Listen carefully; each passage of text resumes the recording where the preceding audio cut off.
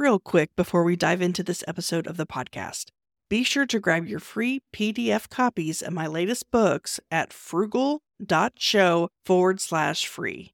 Now on to the show. Be sure to grab your free copy of my list of 27 tools, resources, and software programs I use to run my businesses on a tight budget. You can get it at thesarahstjohn.com/27 tools. That's THESARAHSTJOHN.com/27 tools.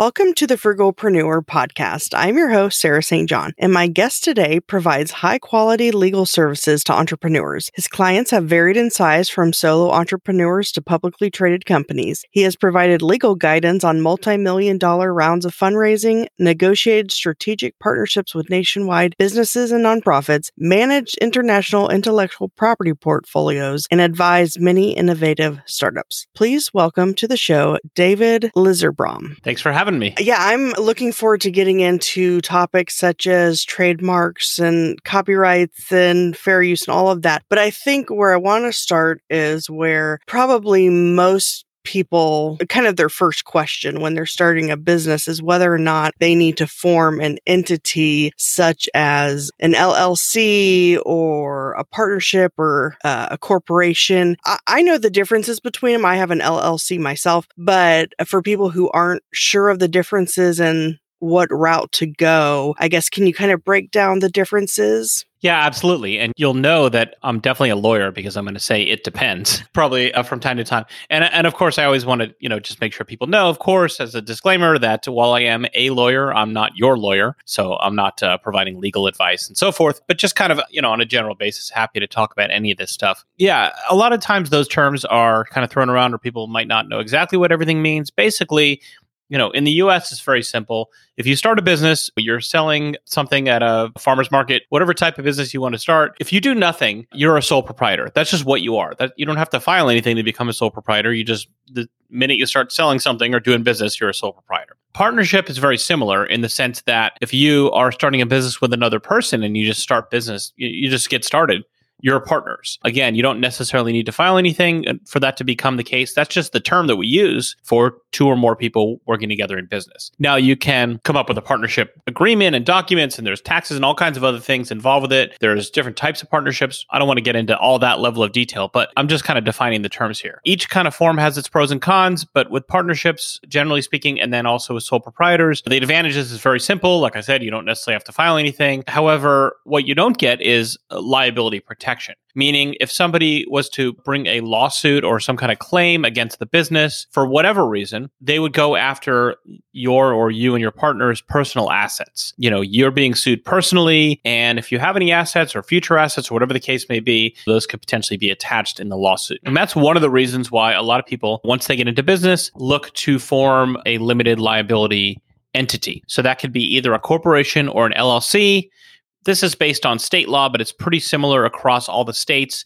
Again, people kind of use the LLC term and the corporation term interchangeably. They're not the same thing. So an LLC is not a corporation and vice versa. However, they are very similar in terms of the way they operate, at least in most states. Again, without getting into tons of detail, if you are looking for that kind of liability protection, typically either an LLC or a corporation will provide that to you. There's different pros and cons to each kind of version from a tax standpoint and other things. But again, the idea being that if, let's say, somebody claims that a contract was breached or somebody was to get injured as a result of your business in some way, whether it's an employee or a customer or some other thing, something that would give rise to liability, that liability would attach to the assets of the LLC or the corporation, but in most cases, your own personal assets would be shielded, meaning somebody wouldn't necessarily be able to sue you as an individual. There's lots of exceptions, like, for example, professional jobs, all kinds of other things, but this is just kind of talking at a high level.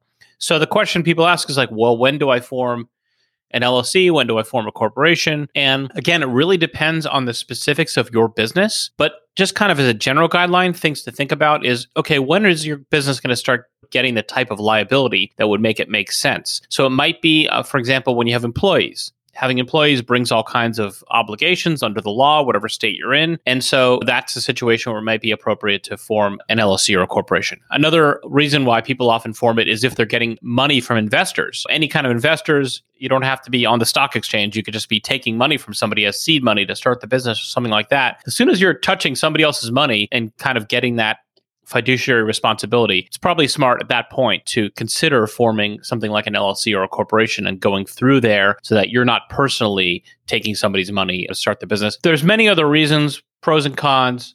Happy to answer questions, but those are some of the things that often come up in terms of businesses when people are considering when the time is right to form a formal entity like an LLC or a corporation. And just the last point on that, Sarah, is that the liability protection I'm talking about only comes into play once that entity has been formed. Again, whether it's an LLC, a corporation, whatever it may be. So you don't get to go back in time.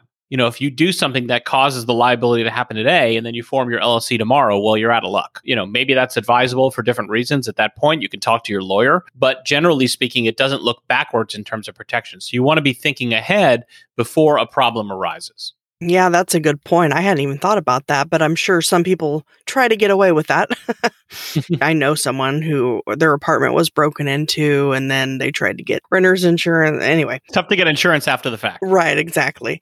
Actually, no, I think the situation was she had signed up for insurance like the day before, but the company thought that she was trying to pull that over on I don't remember all the details, but it got declined because of how close it was. So that's a good point.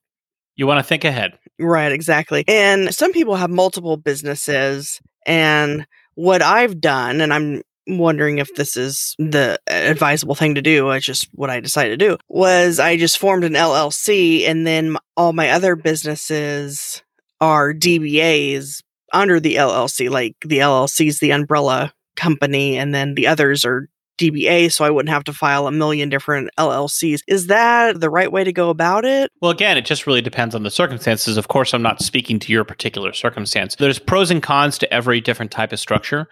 The advantage, of course, of what you're describing is that you're only having to deal with taxes for one entity. You're only having to keep the books for one entity. If you have multiple LLCs or multiple corporations, typically they need separate bank accounts and other things to make them separate and segregated. That can at some point, once you get the numbers high enough, it could definitely be costly and a hassle. The downside is that any liability that is incurred in one of your businesses or your DBAs can attach to all of them. If something happens where there's a lawsuit or claim related to one of your lines of business, that could bring down the whole enterprise. That can be potentially a concern for clients. So again, we just have to look at each individual circumstance and realize the pros and cons and understand at that point whether it's advisable to start breaking things into separate entities, et cetera. That also can come into play if you have multiple investors or multiple people involved in the businesses. If they're all just businesses that you yourself are doing, maybe that would be advisable, maybe not. But if you've got multiple businesses where you have other partners or other investors coming in, well, then you really can't have it all flow through one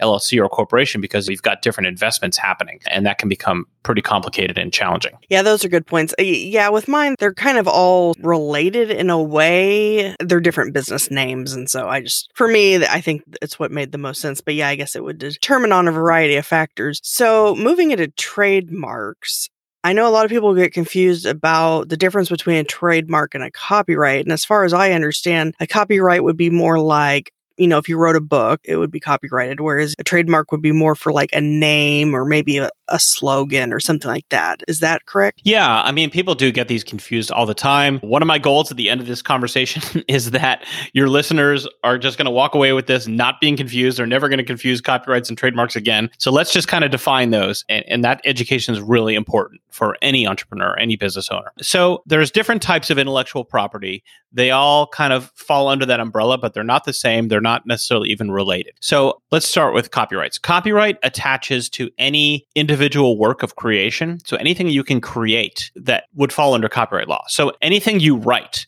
it doesn't have to be a full book. It could be a piece of your website or something like that. Anything you design or draw or illustrate, those are all copyright. Music, that's copyright. Video, that's copyright. Photos. So if you pick up your phone right now and take a photo, boom, you are the copyright owner of that photo the instant that you create it. So all of us are creating copyrightable works all day long. If you scribble something on a pad, a little doodle, that falls under copyright. If you write a piece of a written copy for your work, that falls under copyright, etc. So all these things fall under copyright. Again, I'm just speaking in generalities. We could talk all day long about copyright or any of these other things, but this is just the high level. Copyright is for individual works of expression, whether it's created by one person or a group. There's a whole way to go about protecting that. The next is trademark. And again, people get them confused. They're not the same thing. Trademarks identify the source of goods or services that are in the marketplace. So that could be the name of a business, the name of a product, a logo, a slogan, or tagline. A lot of different things can be trademarks, but those are some of the more common things. So the name of your business, the name of your podcast, that's a trademark. Again, you don't necessarily need to file anything in order for it to become, quote unquote, a trademark. It's a trademark just based on the virtue that it's part of your business. You're out there doing it. You have customers or you have listeners or you have clients or whatever it may be. They recognize this brand name. They recognize this logo. They recognize this slogan as associated with your business. Those are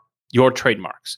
Now, again, there is a trademark office. There are advantages to going through the full registration process, etc. Again, I could talk about that all day long. Been doing that for almost 20 years for clients. But just for the purpose of definitions, it's important to know that a trademark really is anything that identifies and lets the customer, or whoever know that this is the source of your goods and services. Then just to kind of run down the list to make sure we're covering it, the other thing that comes up most often is patents. Again, that falls under the umbrella of intellectual property, but it's not the same as copyright. It's not the same as trademark. Patents are a sort of legal monopoly that's created for an invention. An invention can be a physical invention. You think of Thomas Edison, or it could be a business process or, something in the sciences like biology, something like that. Patents just kind of follow their own channel. You need to work with a patent lawyer. You need to file it with the patent office. There's not a patent unless you actually file it. And there's a whole kind of other realm that applies to patents. But you could have all the things in your business. You could have a patentable invention and then you have a brand name for that invention. So that's a trademark. And then you write a whole book about it to tell people how to use it or the advantages of it. Okay, now that's copyright, etc. But those are all different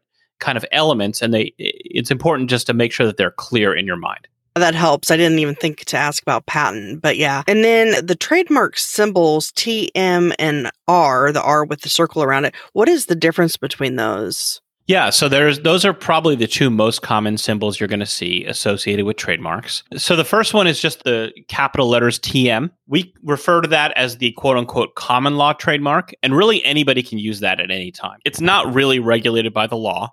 The only thing, you want to do is you're not going to want to stick that next to something that is somebody else's trademark. But if you have a brand, a business name, a logo, a tagline, a name of your product, whatever it may be, that you believe, okay, well, as far as I know, I'm the only one who's using this. This is my brand. I want people to know. You can stick that TM next to it immediately. You don't need anybody's permission. You don't need to file anything. It's just telling the world, hey, this is my brand. That's really all that does. It doesn't really have a legal effect. You don't have to do it. You can do it if you want, but it doesn't really have a legal effect one way or the other. The other common symbol that you'll see is the registered trademark symbol, which is the R in the circle. That one does have a legal effect and it is regulated, meaning you can only use that once you have received a registration from the United States Patent and Trademark Office for these specific goods or services. So it doesn't mean that you've applied to register the trademark with the Trademark Office. That means you've actually gone through the whole process, and at the end of it, they sent you a physical registration certificate, and there's a copy that can be found online showing that this is in fact a valid and live, active, registered trademark. Those are the only circumstances where you're allowed to use that R in the circle for your brand in the US. So, just when you're going through the world, you're going to see these everywhere. Almost any product you buy or anything, you'll see these symbols everywhere. And just know that if you see the R in the circle, that means the person is saying, hey, this is a registered trademark. I often look these up when I see them out there, and most of the time they really are registered. Sometimes people use them and they're not, and you're not supposed to. You'll see them everywhere. And likewise with the TM, that typically means that it's not registered, but that the person is claiming rights in the brand name. It might be a pending trademark registration, meaning you've applied and it takes a long time to go through that whole process. So maybe you're just waiting for the trademark office to issue the registration. But in the interim, interim, you just want to make sure that everybody knows this is your brand. You don't want anybody using it, etc. So you use the TM symbol. That's totally fine. You don't need my permission or anybody else's to use that symbol. Okay. Yeah, I didn't realize that. So you wouldn't have to file anything or wait for anything. And that would probably be a good thing to do, at least in the process while you're waiting for it to be registered. So what is the trademark process like as far as what you have to do and how long it takes and the approximate cost of doing that? Well, I'm happy to kind of go through that. I've been, again, doing these for like close to 20 years. And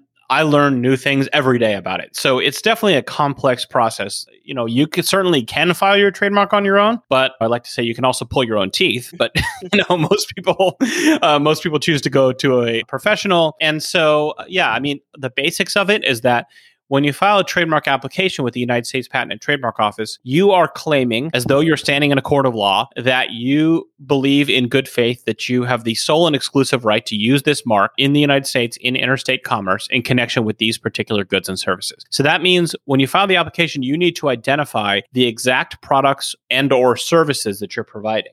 So maybe that's podcast services, maybe that's business consulting, maybe that's you're selling a food product, maybe that's whatever it is, whatever it might be. But you need to identify the specific goods and services, and then you file the application, it gets reviewed. At some point, you're going to need to show the trademark office with visual evidence that you're actually providing those services. So maybe you're taking screenshots of your website, or we're taking photos of an actual product if it's a physical product. There's all different ways that we go through the process to show and prove use. And then eventually, ideally, the actual trademark registration will issue. In terms of the timing, it can be quite a long time. I mean, I just kind of say as an average, again, having done hundreds and hundreds and hundreds of these, that if things go reasonably well from start to finish, you're looking at about 8 to 9 months from the date that you file to the date that you get the registration. Sometimes it's much longer than that. And that can be for any number of reasons, conflicts or variety of other reasons. But what's important to know is that the date that you file the application, so the first date that we actually submit and file the application with the trademark office, that's kind of in a sense the most important date, because that's the date that you get what we call federal priority, meaning as soon as you file that trademark application, it's public information. Anybody can look it up. Anybody can do their own due diligence about their brand name or logo or whatever and look it up. And so if somebody comes along after that date and tries to use the same name, for example, for similar goods or services, the long and short of it is they're basically out of luck because you were there first and you've already filed. Of course, there could be exceptions, but just talking on a general basis. So it's not like you need to wait all the way till the end of the registration before you get anything. It's time consuming. It does unfortunately take a while, but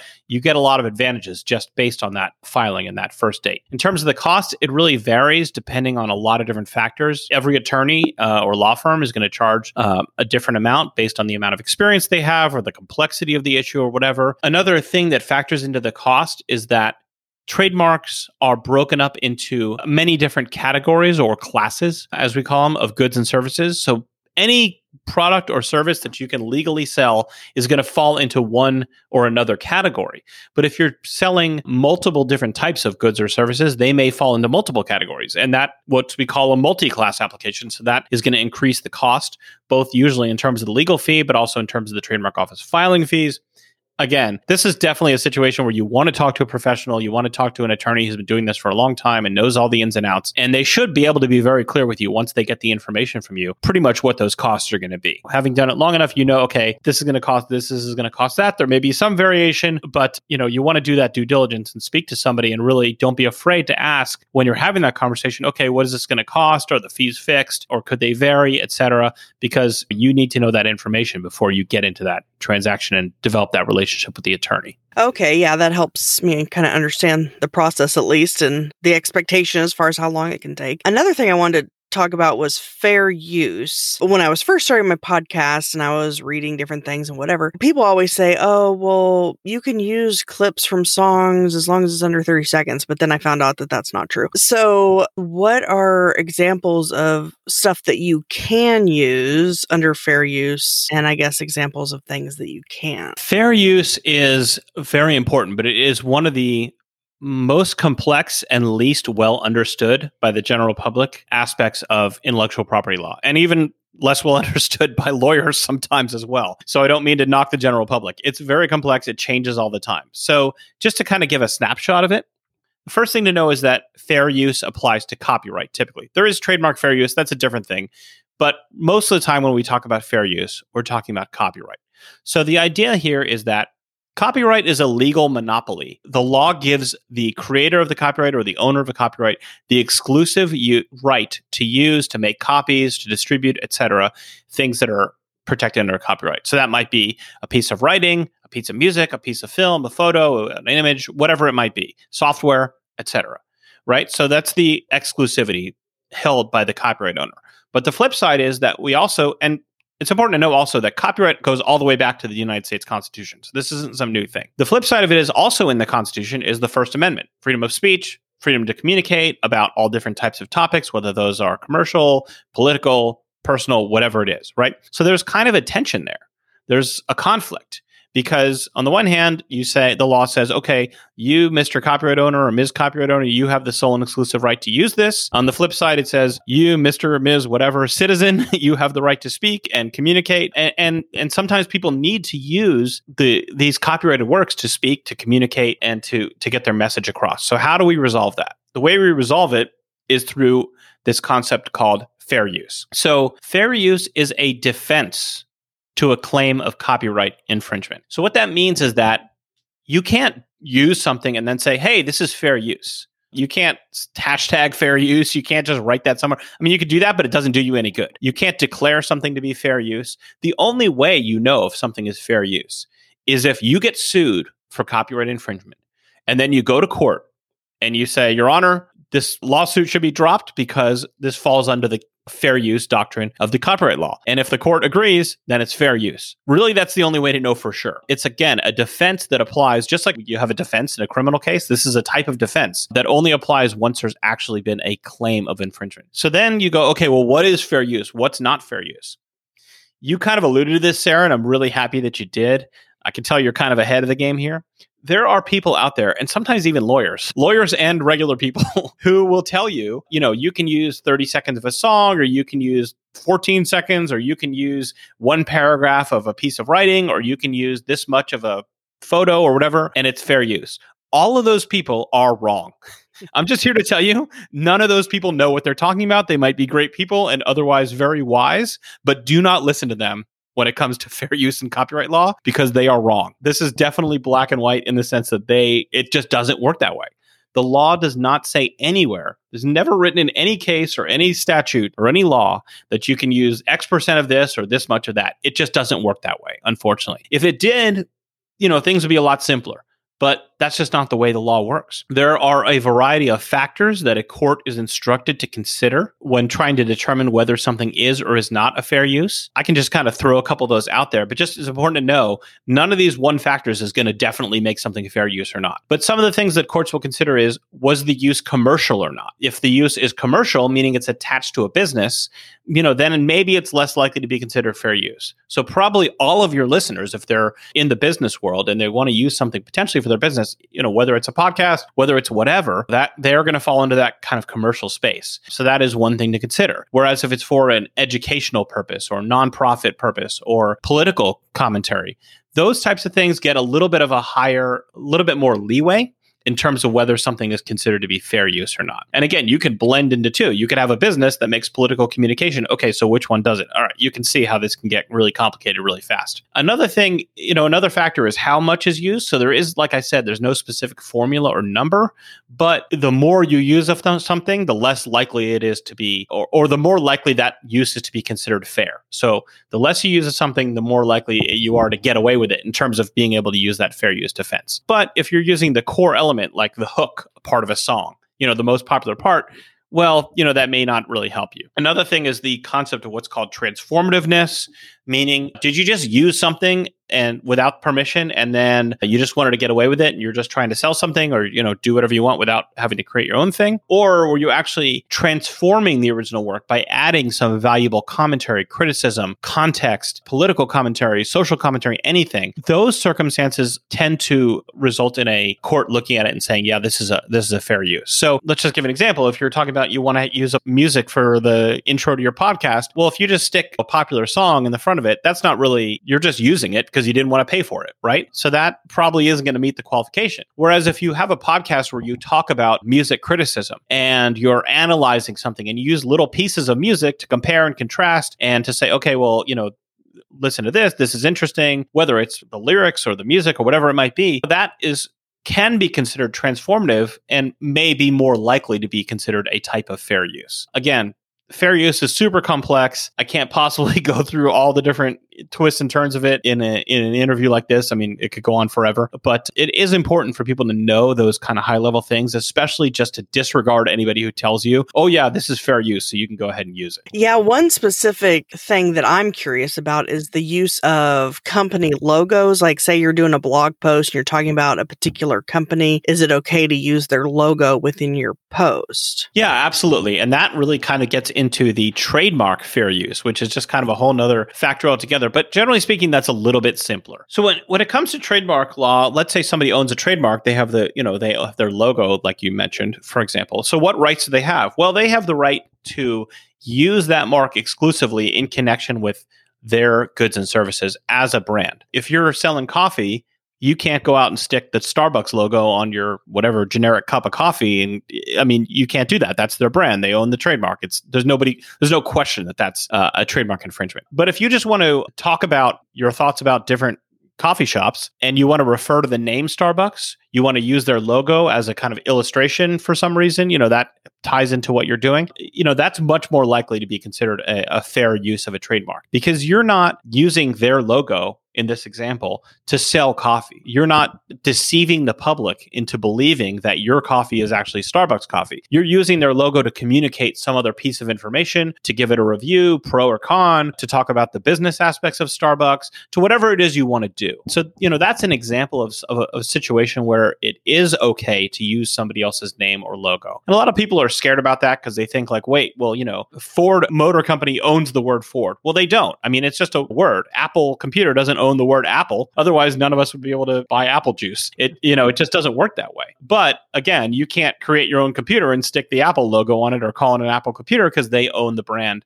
They own the right to that particular trademark in the context of those goods and services. So really the question is, am I using this brand name? Am I using this logo in a context that is going to confuse the public or make the public think that my products are coming from this other company? Or am I using it just to communicate in some other way accurate information about the company or about some of their products or something like that?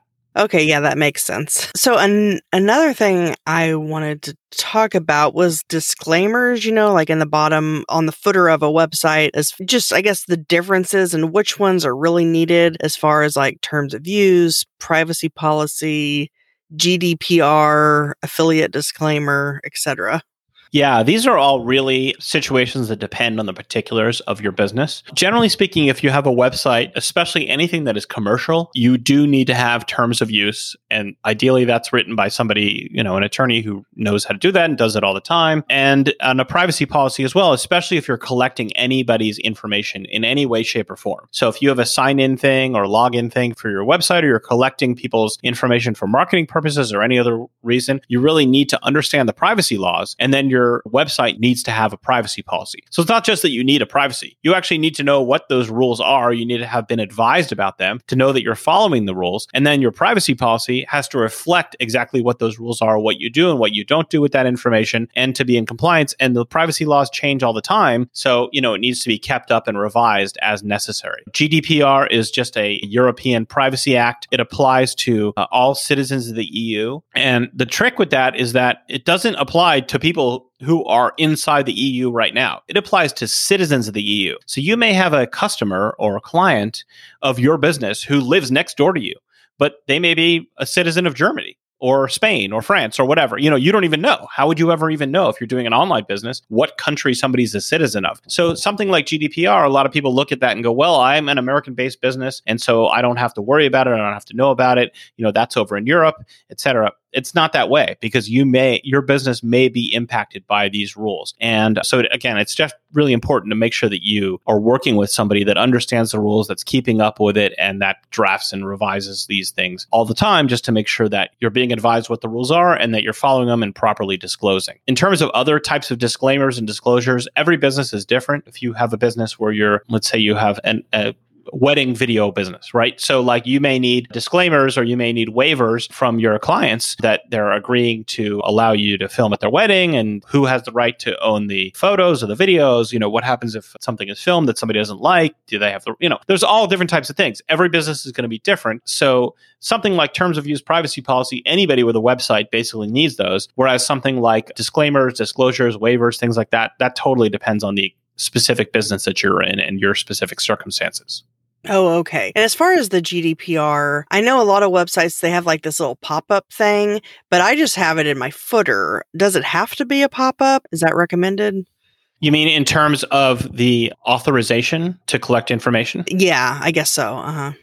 Yeah. So, I mean, the best practice is that all information that's provided is on an opt-in basis. So whether it's GDPR or anywhere else, I mean, that's just the way the world is going. I can't speak to the specifics of GDPR for a particular business and whether it applies. There's also California has a recent new privacy act that applies to some businesses and not others, et cetera. And this is going to change between the time we record this and the time somebody listens to the podcast. It might change again. So I definitely don't want to like lead somebody down the wrong path or give somebody the wrong information. But in terms of collecting information about your customers, your potential clients, whatever it is, opt-in is always the best way to go. Meaning somebody needs to affirmatively, click a box or check a box or do something to say, yes, I consent to you collecting my information and to communicating with me, whether that means an email list or, whatever that might be. Back in the old days of the internet, it was a little bit more like opt-out was maybe the way things were, where you just collect people's information and if they didn't want it, they would have to unsubscribe. But more and more the laws in different places are disfavoring that. And so generally speaking, the best practice is to make sure that if you're collecting somebody's information, that they've authorized, they've had the opportunity. They may or may not review the whole terms and conditions. I know nobody ever really does, at least not all the time, but you want to make sure that they've had the opportunity to see what's being done with that content and that they have affirmatively authorized the use of it. And I guess that's probably why I keep seeing like pop-ups for cookies. Like, do you accept these cookies? I guess that would be kind of a similar thing. Yeah, it's kind of a similar thing. I mean, most people probably just click yes and move on, or they click whatever they click. But yeah, I mean, it is kind of for a similar purpose, where if your website does collect cookies, which is kind of a tracker that follows somebody across the internet, that they've been notified. So nobody can come along and file a lawsuit and say, hey, you collected my information using this cookie technology and you didn't authorize it. Well, now it just kind of became best practice. Although it can be kind of annoying to have to click every time you go to a new website, it is an important form of protection. Okay. So if your website hasn't been updated, let's say you have a website for your business, maybe you haven't even looked at your terms and conditions or your privacy policy or any of these types of things for 5 years. It's always good to look at these things from time to time and to be in touch with an attorney and just make sure, okay, this is one of these things where it's like good hygiene. It's like getting a checkup from your doctor or whatever, you just gotta do it every so often just to make sure everything's looking good over there. And I know there's a lot of websites out there now that you input your information, like your business name and whatever, and it will automatically generate some pre-filled terms of use or privacy policy. Is that okay when you're first getting started, or would you stay away from that completely?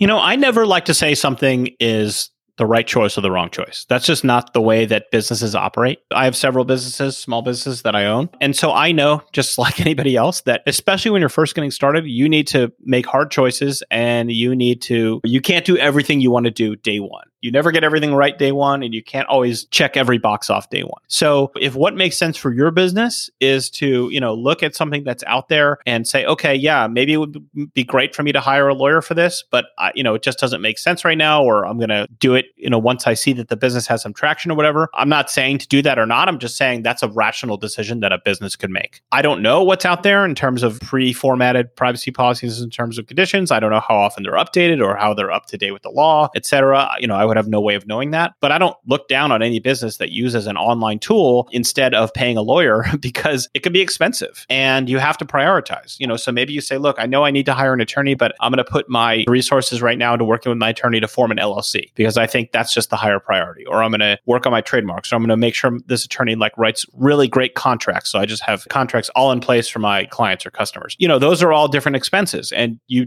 can't necessarily do everything at once. So it's like I said, it might be a rational decision, but with anything, you always want to know the pros and cons.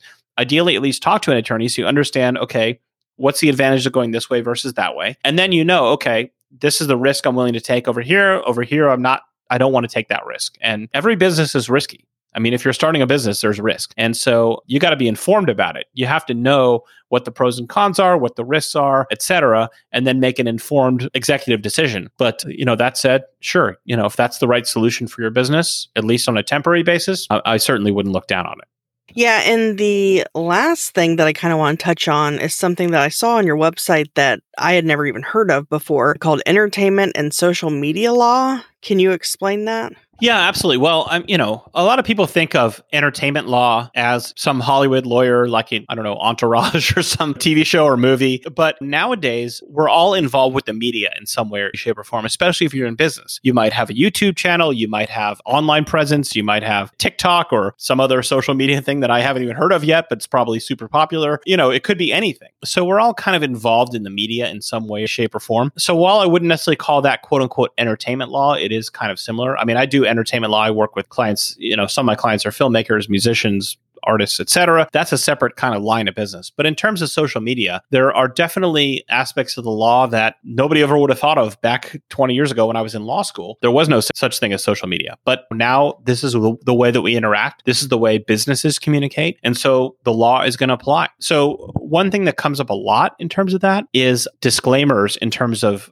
online advertising content. Again, without getting into every last nook and cranny of it, the Federal Trade Commission in the US kind of governs online communications by businesses. And they have a set of rules and guidelines. I've got a bunch of this stuff on my website, like you said, that inform businesses about how they have to communicate. So if you're, let's say you make a product and you give it to an influencer in exchange for them posting about it on Instagram, right? So that's an ad. It doesn't have to be a Super Bowl ad to be an ad. Anything like that, where there is some kind of quid pro quo does need to be disclosed, and there's proper ways to disclose it, and there's right ways and wrong ways. Now, I'm sure you're going to see on social media today some famous person or influencer or whatever talking about some product that they probably got paid for, or they got it for free or something, and they're not going to disclose that it's an ad, and they're not going to use the right terminology. That's their problem. The law can go after them and deal with it however they want. But I'm here to tell you that there are rules about this, and that the government does have an interest in making sure people follow those rules. What you don't know can hurt you. And so you want to make sure that you are properly disclosing the nature of the relationship, the nature of the exchange, and making sure that if you're working with, let's say, an influencer or somebody else online who's going to talk about your products, that they understand the rules, that they're in compliance, because it's not on them necessarily. It might also be on you, on your business, because you're the one who ultimately is, providing a product or service that they're talking about. So again, don't just rely on somebody else to take care of this for you. You do need to know the rules and to make sure that, you're following them. So like I said, I've got tons of resources about all this stuff on my website, so people can check it out. And of course, they can follow up with me or another attorney who works in these areas if they have specific questions. Okay, cool. Yeah, and that website is LIZERBRAM law.com. That's right. And there's only one David Lizarbram. So if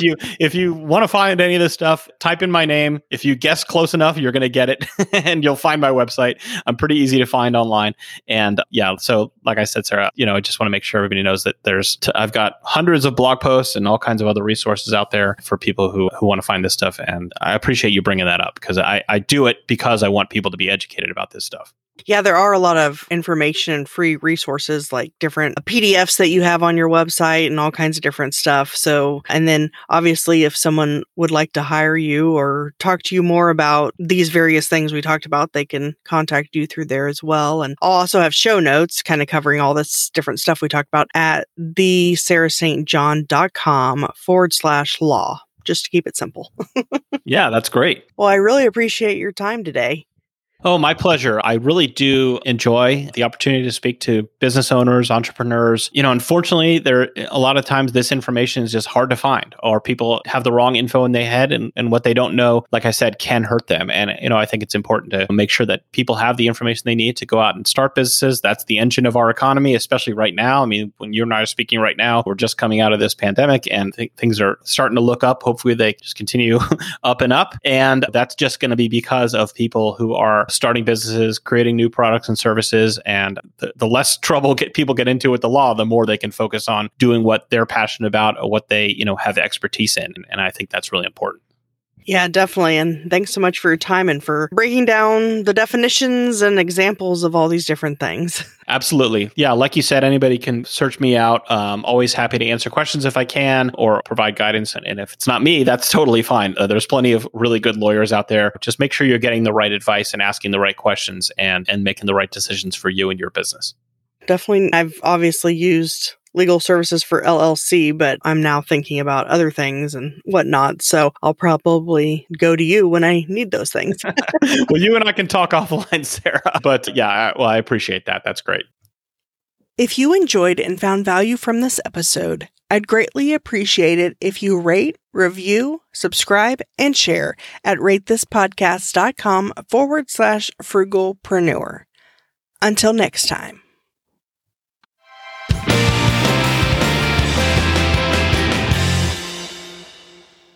Are you a frugalpreneur looking to connect with like-minded individuals? Join our community on Slack. Connect with fellow listeners, share your thoughts on episodes, engage in meaningful discussions, including money-saving tips and entrepreneurial insights, and help shape the future of the Frugalpreneur podcast. Plus, you can submit your questions in written or audio form to be featured on the show. Let's build a supportive space together. Join us now at frugal.show/Slack. See you on the inside.